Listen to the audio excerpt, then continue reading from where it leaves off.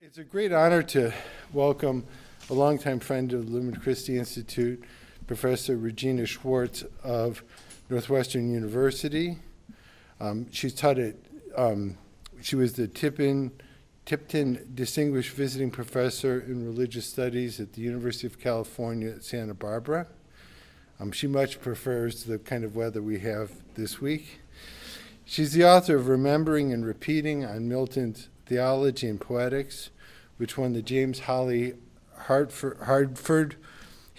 Book Award. The Curse of Cain, The Violent Legacy of Monotheism, which was nominated for a Pulitzer Prize. Sacramental Poetics at the Dawn of Secularism. And the book she has just finished, which explores questions of justice from the Bible to Shakespeare. I believe she's also an adjunct professor at the law school at Northwestern University. So again, we're going to take a vote, so please pay attention to the lecture today. Love your enemies, retribution, and forgiveness.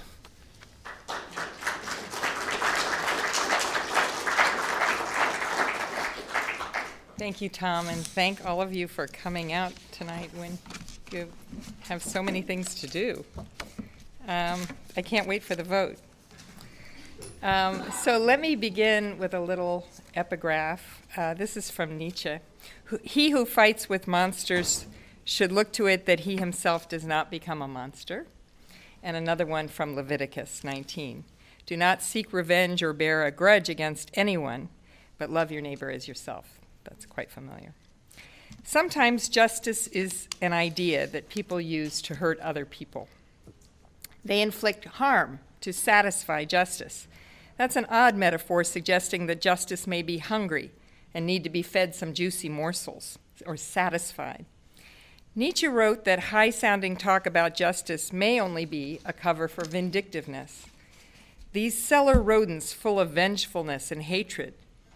What have they made of revenge and hatred? Have you heard these words uttered? If you trusted simply to their words, he writes, would you suspect you were among men of ressentiment? His interlocutor responds, I understand. I'll open my ears again, and close my nose, because now I can really hear what they've been saying all along. We good men, we are the just. What they desire they call not retaliation, but the triumph of justice. What they hate is not their enemy, no, they hate injustice. Kant adds, we like to flatter ourselves with a false claim to a more noble motive, but in fact we can never, even by the strictest examination, completely plumb the depths of the secret incentives of our actions. The kind of justice that would be satisfied by harming another is justice as retribution, and the satisfaction of such justice is achieved by punishment. What are the chief arguments of retribution?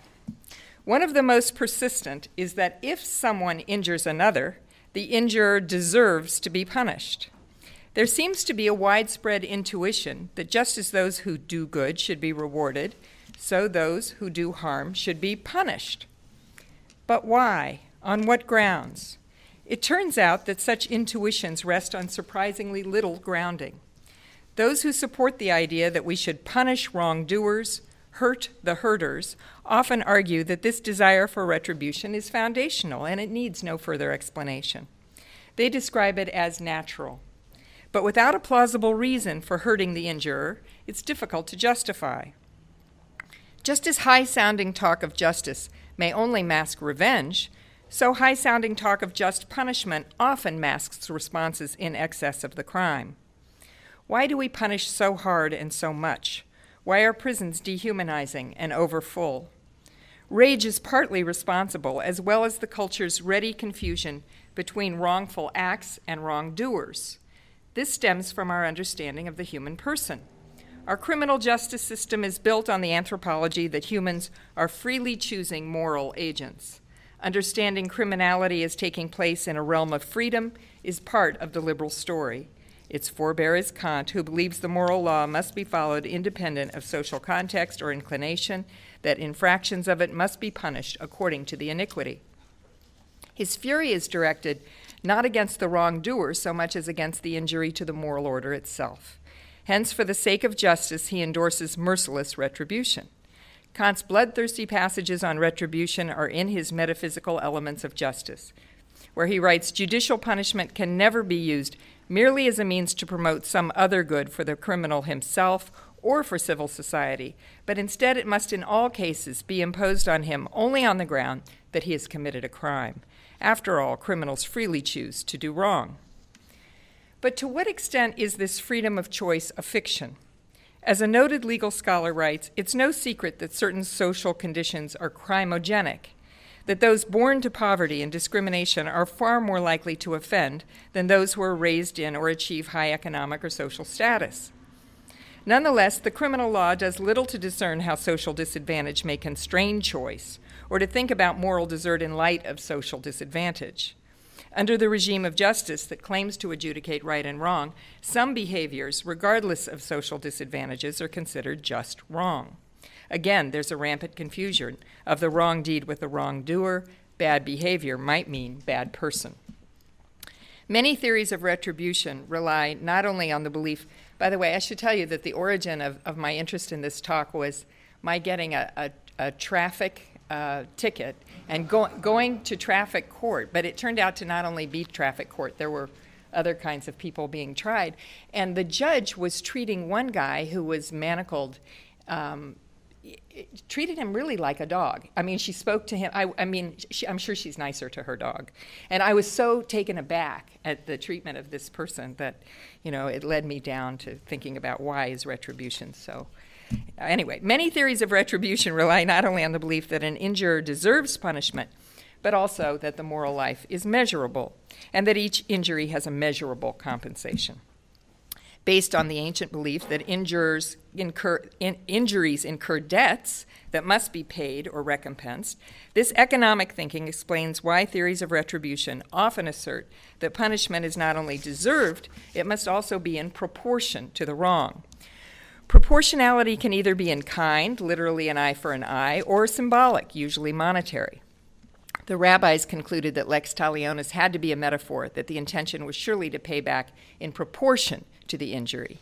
In addition to the language of desert, then, retribution theories are chock full of the language of proportionality. And this is supposed to correct the excesses wrought by rage. Kant said that punishment should be proportional to the moral iniquity, the act and the motive, the inner viciousness. In such thinking, punishment becomes even a principle of fairness. Hegel said that criminals have a right to punishment, that it demonstrates that we respect them as responsible beings. Again, that respect is grounded on their ostensible freedom of will. Proportional thinking about punishment is often coupled to an emphasis on distribution. We've seen that in Aristotle's theory of retribution, the judge is the equalizer who takes something away from the injurer and gives it to the injured to equalize. But injury is not a good to be distributed or measured out in fair quantity. Incredibly enough, the master of categorization seems to have made an enormous category mistake. For him, the distribution of harm seems to work the same way as the distribution of goods. That is, he applied distributive justice to wrongs.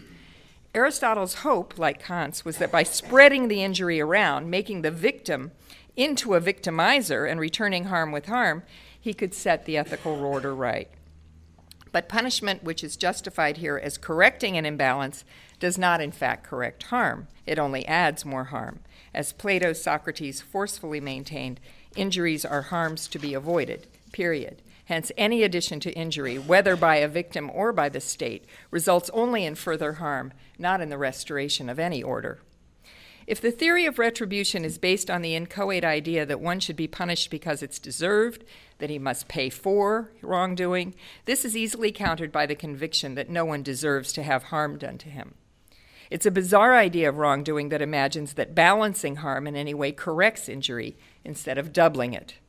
An evil deed is not redeemed by an evil deed, cautioned Martin Luther King. For him, violence is immoral because it thrives on hatred rather than love, and he added violence is impractical because it's a descending spiral ending in destruction for all. It seeks to humiliate the opponent rather than win understanding. It seeks to annihilate rather than convert. It creates bitterness in the survivors and brutality in the destroyers. John Milton writes that revenge, at first though sweet, bitter ere long back on itself recoils, and he even includes Satan in that self-punishment of revenge, expressing the observation that the punisher ultimately punishes himself. Again, this is anticipated by Plato, for whom it is never just to harm anyone. For our goal is to cultivate virtue, and men become worse in human virtue when they are harmed. They become even worse in virtue when they do harm. How can Plato's insight differ so markedly from the intuitions of so many who uphold retribution? His notion of justice neither imagines paying back harms nor protecting transactions. Instead, for him, the purpose of justice is to order the soul and the city so that they can achieve their highest aims. His central metaphor for improving the character of persons is improving their health. No physician would treat an injury with another injury.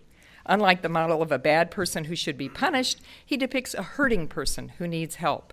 Unlike the freely choosing agent who embraces evil and must be defeated by our good, he depicts someone misguided, unable to see the good clearly. Plato, unlike so many others in his day and ours, does not buy into the idea that justice requires a concept of reciprocity at all. Social health is indeed a profound metaphor, comprehending the idea that when people inflict and receive pain, their health and the health of the social body is also impaired. When we see inflicting harm as the product of illness, we can spend the considerable resources on healing that we now devote to punishing, and better address the ailing social health of our communal body. But as you know, Aristotle gained far more influence on this question. And ever since Aristotle, most theories of retribution imagine harm as measurable, endorsing the concept that payment should be made in proportion to the crime and thinking of harm distributively too. They describe this distribution of harm as a principle of fairness. This led to such remarkable theories as Richard Posner's Economics of Justice, which even assigns an economic value to rape. What can possibly repay such an injury? But as the bizarre idea of paying for rape so forcefully demonstrates, injury is not a good to be measured in fair quantities and made equitable. Injury is not a good to be distributed. Rather, injuring someone, inflicting harm on another, is a violation of the ethical order, and duplicating it only makes it doubly violated. Imagine raping the rapist. Efforts have been made to distinguish retribution from revenge. According to the philosopher Robert Nozick, retribution is done for a wrong, not an injury. Retribution sets a limit to punishment, whereas revenge is endless. Retribution involves satisfaction for justice being done, while the satisfaction of revenge is from hurting another. Retribution is governed by general standards, while revenge is governed by private ones. Retribution is impersonal, with the agent having no personal tie to the injurer, while revenge is deeply personal. Intentionality plays a key role in his understanding of retribution. Nozick describes a complicated structure in retribution whereby something intentionally is produced in another with the intention that he realize why it was produced and that he realize he was intended to realize all of this.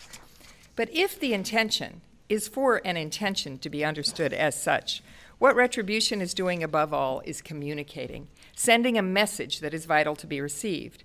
With punishment, this communication is done in an unwelcome way. Here's the first glitch in his theory. If the goal of communication is to be understood, this unwelcome way is likely to defeat the success of the communication. Messages that are delivered with doing harm are very likely to be resisted. I know I'm a mother. Nozick also argues that by retribution, someone is shown something by being presented it directly. If an act is wrong because of what it does to someone else, the most powerful way to show him what it does is to do the same to him, he argues. Here a more obvious problem with his thinking emerges, for such logic would play out in a way that's patently absurd. If one is maimed for life by a gunshot wound, the offender would also need to be maimed for life. If someone is robbed, the offender needs to be robbed, again doubling an offense. In order to directly communicate doesn't teach anything. Nozick asserts the hope of retributive matching punishment is that the wrongdoer will realize his act was wrong when someone shows him that it was wrong and means it. But if this is how moral education is achieved, by demonstrations of wrongdoing, then we're all in serious trouble. As he himself notes, without taking the lesson, many child batterers were themselves battered children. Their defect is not ignorance of what it's like to be battered. Finally, Nozick argues the wrongdoer has become disconnected from correct values, and the purpose of punishment is to reconnect him. In Hamlet, I'm skipping on on purpose. I want your brain to go somewhere else. Shakespeare has written a sustained rumination on the problem of revenge, and it's no endorsement. The ghost's request that the young Hamlet avenge his father's murder issues in a bloodbath, and unlike Thomas Kyd's Spanish tragedy, where revenge is imagined as satisfying justice, the rottenness in the state of Denmark is not righted. Instead, violence spreads like a contagion, and the guiltless die with the guilty. There are many reasons why justice miscarries in Hamlet. Knowledge is uncertain, hegemonic power is infected, there's no legal force, and at its core, the very demand to correct the injustice with revenge is impossible. The two temporal contexts for the play are now and eternity. The present cannot redo, undo, or change the past. And like the now, eternity makes a mockery of temporal justice. This is the thrust of the famous graveyard scene. Interestingly, the ghost who visits from the afterlife insists on Hamlet confronting the now. Now, Hamlet, here, 'tis given out that sleeping in my orchard a serpent stung me. But know, thou noble youth, the serpent that did sting thy father's life now wears his crown. When the ghost asks Hamlet to avenge the crime, to make now impossibly pay for then, he carefully cordons off Hamlet's mother from such vengeance. But eventually, amidst Hamlet's tortured deliberations, he does seek out his mother. 'Tis now the very witching time of night, when churchyards yawn and hell itself breaks out, contagion to this new world. Now I would drink hot blood and do such business as the bitter day would quake to look on. Soft, now to my mother. The bitter day is the judgment day, so now is also implicated with eternity. Hamlet no sooner speaks of his bloodthirstiness, of drinking hot blood, than his thoughts turn to chastising his mother. But as he heads toward his room, he encounters Claudius at prayer. He works himself up to using his dagger, intones the impossible now, but eternity disarms him. Now might I do it, Pat. Now he is praying, and now I'll do it. And so he goes to heaven, and so I am revenged. That would be scanned. A villain kills my father, and for that I, his sole son, do this same villain send to heaven? Oh, this is higher in salary, not revenge. Hamlet recoils at the summary of his own plot. Killing Claudius now would mean granting him eternity. But then we learn that the king's prayers were hollow, so that now Hamlet has missed his chance. The moment passes. Both now and eternity mock Hamlet's present project. Not only the impossible temporality of revenge is put under scrutiny in the play, but also the mode.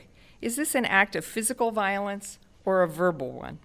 How are physical and verbal acts of retribution or of vengeance different, and how related? Hamlet's vivid renditions of using his sword follow his aborted murder. But even as he puts up his physical sword, his words become lethal daggers. No, up sword, and know thou a more horrid hent, when he is drunk asleep, or in his rage, or in the incestuous pleasure of his bed, at gaming, swearing, or about some act that has no relish of salvation in it, then trip him that his heels may kick at heaven, and that his soul may be as damned and black as hell, whereto it goes. My mother stays. This physic but prolongs thy sickly days. Hamlet tries to mete out eternal justice with an imagined sword, leaving his victim's heels kicking at heaven and his soul damned to hell.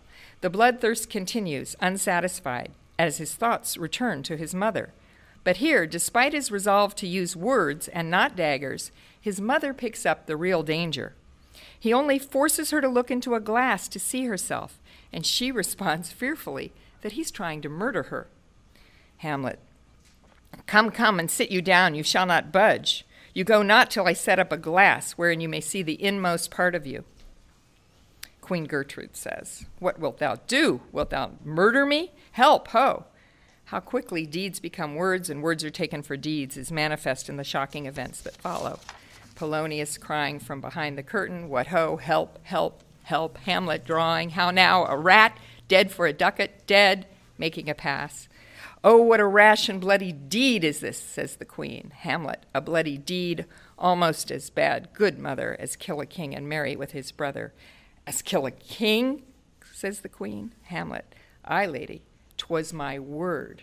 So there's deed and word all over the place here.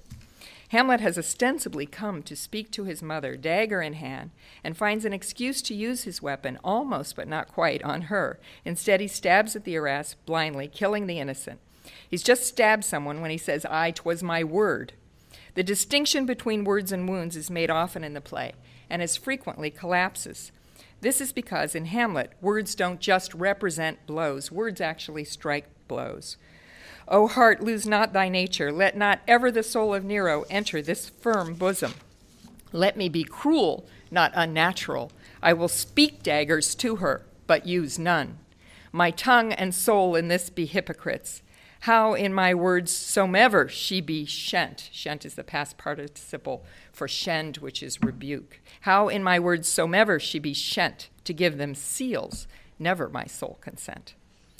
Speaking daggers suggests that words can wound, the anxious distinction the children's nursery rhyme tries to make. Sticks and stones can break my bones, but words can never hurt me, belie, in fact, how deeply wounding words can be. The daggers of Hamlet's words do sink deep into his mother. O Hamlet, thou hast cleft my heart in twain. No physical violence against your mother, advised the ghost. Let the violence of thorns in her bosom prick and sting her. But here we have a hint that the violence of words harbors a force different from physical violence. In a play where daggers stab randomly through an arras, where deaths are accidental, as Horatio summarizes at the end, the deaths are carnal, bloody, there are unnatural acts, accidental judgments, casual slaughters, deaths put on by cunning and for no cause. In such a play, perhaps the daggers of words, the thorns and pricks of conscience, have some stronger force. During his sustained rebuke of his mother, Hamlet proceeds to make the distinction between Gertrude's worthless physical response of wringing her hands and the ethical response that he seeks with his own violent words. Leave wringing of your hands, peace, sit you down, and let me wring your heart. For so I shall, if it be made of penetrable stuff, if damned custom have not brassed it so that it is proof and bulwark against sense. If her heart is not hardened, brassed against feeling, then Hamlet will wring it. It's pretty astonishing rhetoric for a change of heart, for enabling a change of heart. In the midst of this play's profound critique of revenge, something else is being offered here: rebuke. The ghost has forbidden Hamlet from harming his mother, leaving her punishment to God and her conscience. Hamlet's thereby expressly forbidden the classical path, the one Orestes takes in Aeschylus's trilogy, killing his mother to avenge his father's murder, or the path of Nero, who had his mother, Agrippina, murdered for poisoning her husband and living with her brother. The ghost says, if thou hast nature in thee, bear it not. Let not the royal bed of Denmark be a couch for luxury and damned incest. But howsoever thou pursues this act, taint not thy mind, nor let thy soul contrive against thy mother aught. Leave her to heaven, and to those thorns that in her bosom lodge to prick and sting her.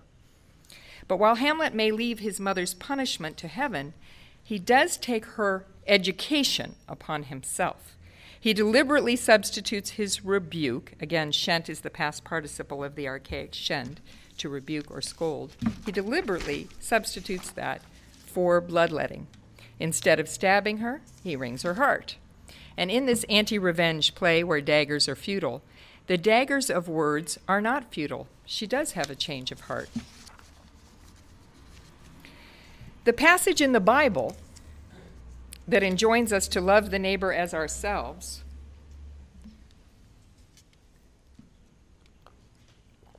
also says, you shall not take vengeance against him. And further, you shall not even bear a grudge against him. Even vindictive feelings are anathema. You shall not hate your brother in your heart. You shall surely rebuke your neighbor and not bear sin because of him. You shall not take vengeance, nor bear a grudge against your neighbor, but you shall love your neighbor as yourself. Leviticus 19:17-18. The injunctions against vengeance, against hating, and even against bearing a grudge, all alongside the command to love the neighbor, have here a notably odd companion, one that doesn't seem to fit. You shall surely rebuke your neighbor. Why? What purpose does rebuke serve?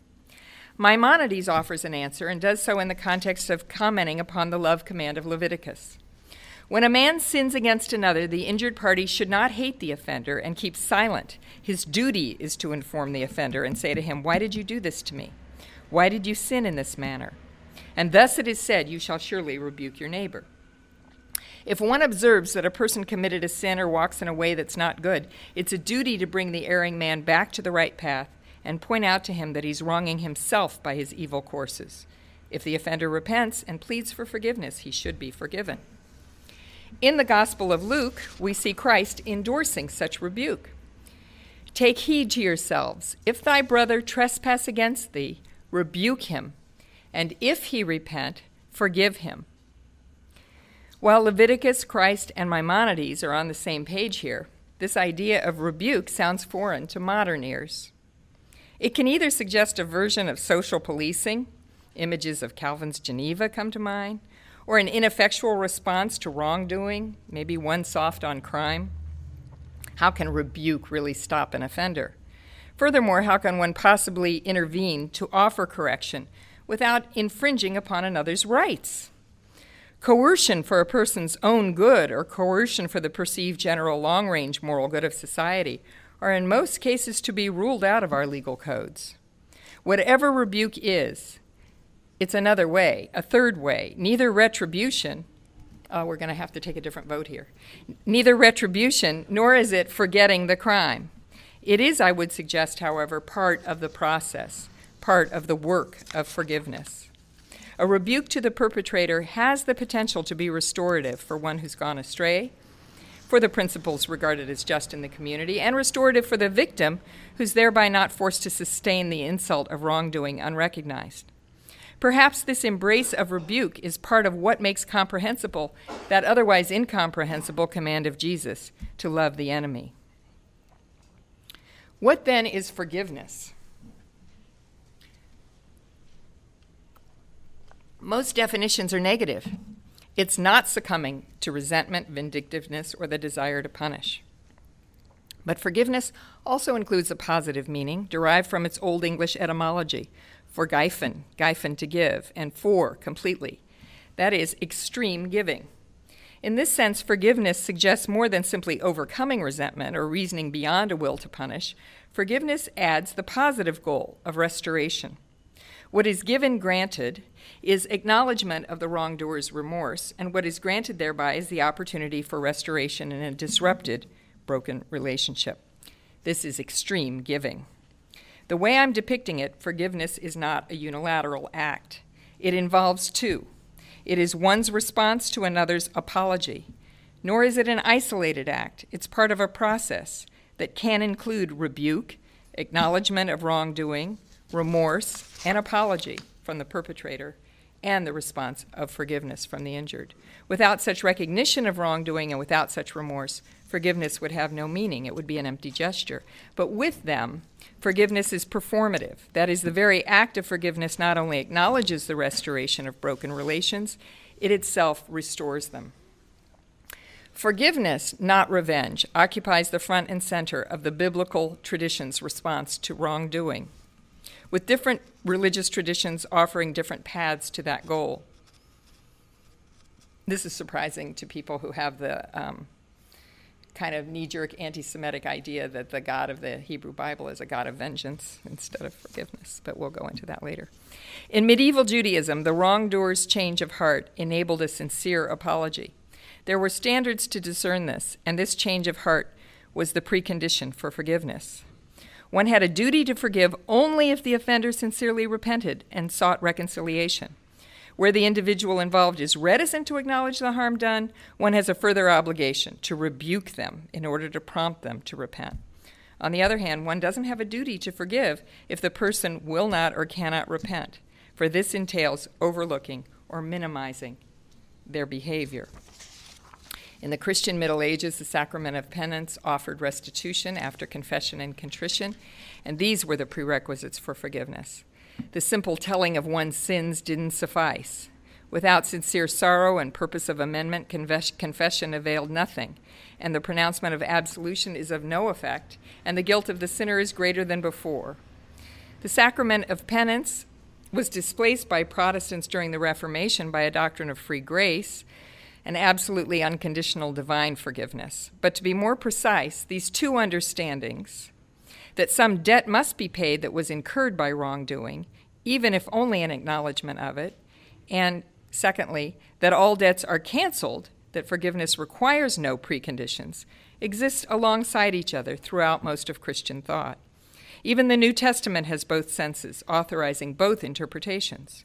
On the one hand, the language of debt has been tied to forgiveness, as in the parable of the unforgiving debtor. Christ is often spoken of as paying for man's sins. On the other hand, in the spirit of Nehemiah, forgiveness is always available. You are a God ready to forgive, gracious and merciful. And you might remember this pisses Jonah off. I forget I shouldn't use language like pissed off, right? Okay. Jesus instructs his disciples that they must forgive, not 7, but 77 times. And the understanding is that it's extraordinary divine mercy that enables human mercy. At the heart of this vision is John 13, love one another just as I have loved you. This love is not only giving, but forgiving of human inadequacy. Radically, Hannah Arendt argued the opposite. Forgive us our trespasses, we forgive those who trespass against us. Begins, she says, with the human initiative of forgiveness, one God follows when he forgives us. Let's look harder at the unconditional model of forgiveness, for as a response to injury, it seems like such a radical departure from the economics of retribution. Again, instead of requiring the injurer to pay for their hurting, or instead of hurting them back for hurting, the idea of unconditional forgiveness is that the injurer is freely forgiven. Several contemporary philosophers, Jankelevich and Derrida among them, have stressed that for forgiveness to truly be forgiveness, and not in some way be compromised, it needs to be unconditional in this way. This includes not requiring the work of confession, contrition, or even apology, all of which they understand as kinds of payment for wrongdoing, a bargain in which an apology or penance is paid for forgiveness, thereby sullying with an economic exaction the purity of free, gratuitous forgiveness. An unsympathetic caricature of bargains is easy enough to imagine. You would confess to a priest your sin. He says, say 5 Hail Marys and 7 Our Fathers, and you're forgiven. That's the kind of cheap economic version. But while Jankelevich and Derrida hold out for the purity of free forgiveness, it's important to remember that both, for all their differences, see it as impossible for humans. Nonetheless, so attractive is this unmerited grace, so compelling is this idea of gratuitously given unconditional forgiveness, that even as Derrida found it humanly impossible, he was induced to rethink what he means by impossible. Maybe he wrote, the impossible is just what's beyond the conditions of possibility. Therefore, something we can think, aspire toward, correct our own forgiveness in light of, even if we can't actualize. He writes, forgiveness of the unforgivable, and that's the only proper meaning of forgiveness for him, does not exist as possible. It only exists by exempting itself from the law of the possible. And Jankelevich writes of the madness of forgiveness. For him, unconditional forgiveness is a forgiveness without reason. If it has a reason, then there was something forgivable about the transgression after all. So forgiveness was merited after all, and not freely given. Absolute, unconditional forgiveness must not lower the severity of the crime to forgive it, must not make it reasonable. Reason must not mitigate the injury, and neither must the passage of time. Derrida underscored what theologians have long noted about the biblical traditions, again, that an economics of forgiveness, one that makes forgiveness conditional upon some act by the perpetrator, has existed alongside an aneconomic model of forgiveness, whereby forgiveness is unconditional, an absolutely free gift to one who can do and does nothing to deserve it. He has voiced grave and surely responsible suspicions of the economic model.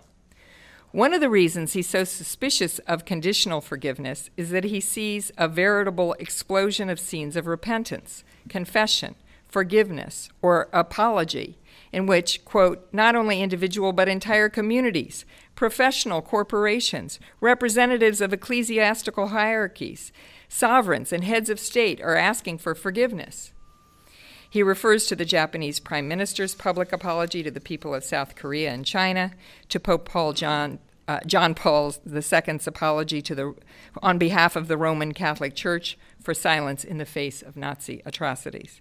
And he worries that these gestures, while they may be important, could be strategic ruses, political publicity that compromises the real meaning of real forgiveness. Jankelevich points to the problem of the victim. For the most victimized are dead, and how can they be apologized to? How can the dead forgive? Either apologizing, that makes me think of Romeo and Juliet, either apologizing for our ancestors' crimes or offering forgiveness on behalf of the dead victims can seem far more like a political gesture than a movement toward genuine restoration. Conditional forgiveness harbors other perils. Not only are the terribly victimized dead, but the speaking, living victims, when they do forgive, engage in an act of sovereignty over the injurer. They arrogate to themselves the power to forgive, a kind of violence of sovereignty. Who are they to hold the well-being of your conscience in their hands? It seems that forgiveness, then, is also infected, like so many of our models of justice, with economic thinking. And then we could only turn to an impossible forgiveness, one that can never be actualized. I don't think these are our only options. With due respect for the hazards of economic, conditional understanding of forgiveness, I'm going to ultimately embrace it. If what we mean by forgiveness is a completely free gift offered to the unforgivable, one that erases the effects of the injury in order to achieve restoration, I'd like to suggest that this demand of free forgiveness may not only be impossible, but perhaps undesirable. We would have a world in which perpetrators of injuries learn nothing. In that world, how would we begin to understand what is imagined as the good and what is not? In conditional forgiveness, I see an opportunity for restoration of broken relations between a victim and injurer, a restoration of the ethical order, and one that isn't just unilateral. As Prospero said, they being penitent, the sole drift of my purpose doth extend, not a frown further. They being penitent, so it's conditional. To think this, it is important to distinguish the economics of punishment from that of forgiveness. The object exchanged is, after all, quite different. In one case, harm, in the other, good. In one case, reciprocal willing of injury. In another, reciprocal willing of repair. Furthermore, you can't owe forgiveness as an agent or earn it as a recipient in the standard senses of owe and earn. So forgiveness is beyond all appraisive questions of merit or desert or contract. Forgiveness is relational between someone who harms and someone harmed. Their relation is broken, and initiatives and responses are required from both to heal. Let me depict this first as communication and then as narrative. From the side of the injured issues the rebuke, from the injurer acknowledgement or confession, from the injured an offering of help, from the injurer remorse, from the injured acceptance of that remorse, from the injurer apology, from the injured forgiveness. Forgiveness then is a process, a long labor, perhaps as great a labor as the work of mourning. To return to Hamlet for a moment, when he craves committing physical harm itself, he rages against the uselessness of words. Why, what an ass am I! This is most brave that I, the son of a dear father murdered, prompted to my revenge by heaven and hell, must like a whore unpack my heart with words, and fall a-cursing like a very blab a scullion. Fie upon it, foe, about my brain. I've heard that guilty creatures sitting at a play have by the very cunning of the scene been struck, so to the soul that presently they've proclaimed their malfactions. For murder, though it have no tongue, will speak with most miraculous organ. I'll have these players play something like the murder of my father before mine uncle. Interestingly, all of his talk of words' insufficiency leads him to the conclusion that a play is exactly what he needs. Witnessing a play, one can be struck to the soul, and again, this tangible language is notable, so struck that he proclaims his wrongdoing. Hamlet tells us that a play can function as a rebuke, even prompt confession. We saw that Hamlet stages his rebuke of his mother theatrically, holding up mirrors and portraits, and it may not be too much to suggest that the play stages a theater of rebuke, holding up that mirror to nature to prompt an ethical response in its audience. In the imagined unjust world inhabited by Hamlet, and also by Prospero, and also the biblical story of Joseph, which has a prolonged scene of rebuke in it. Rebuke is the stuff of fiction within fictions in all of these instances. Plays are performed, magic is conjured, dramas are orchestrated, persona are manipulated, all in the service of restoring a broken world.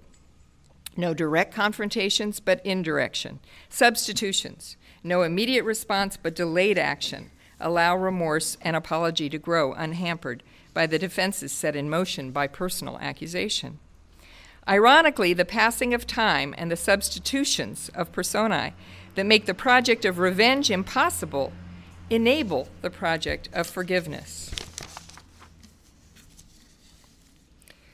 This is not just the purview of theater, of course, but also narrative more broadly understood, including psychoanalytic narrative, the narratives of history, and of literature. When injuries are revisited and retold, the work can be done of seeing when the wrong object was sought and of framing that error within a quest for good, of recontextualizing.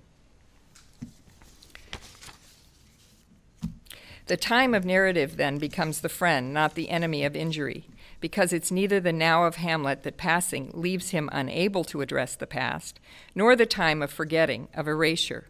The time of narrative can be the time of injurers trying and not always succeeding to move toward healing, and of injured trying and not always succeeding, of moving toward forgiveness, of humanity trying but not always succeeding to reconcile.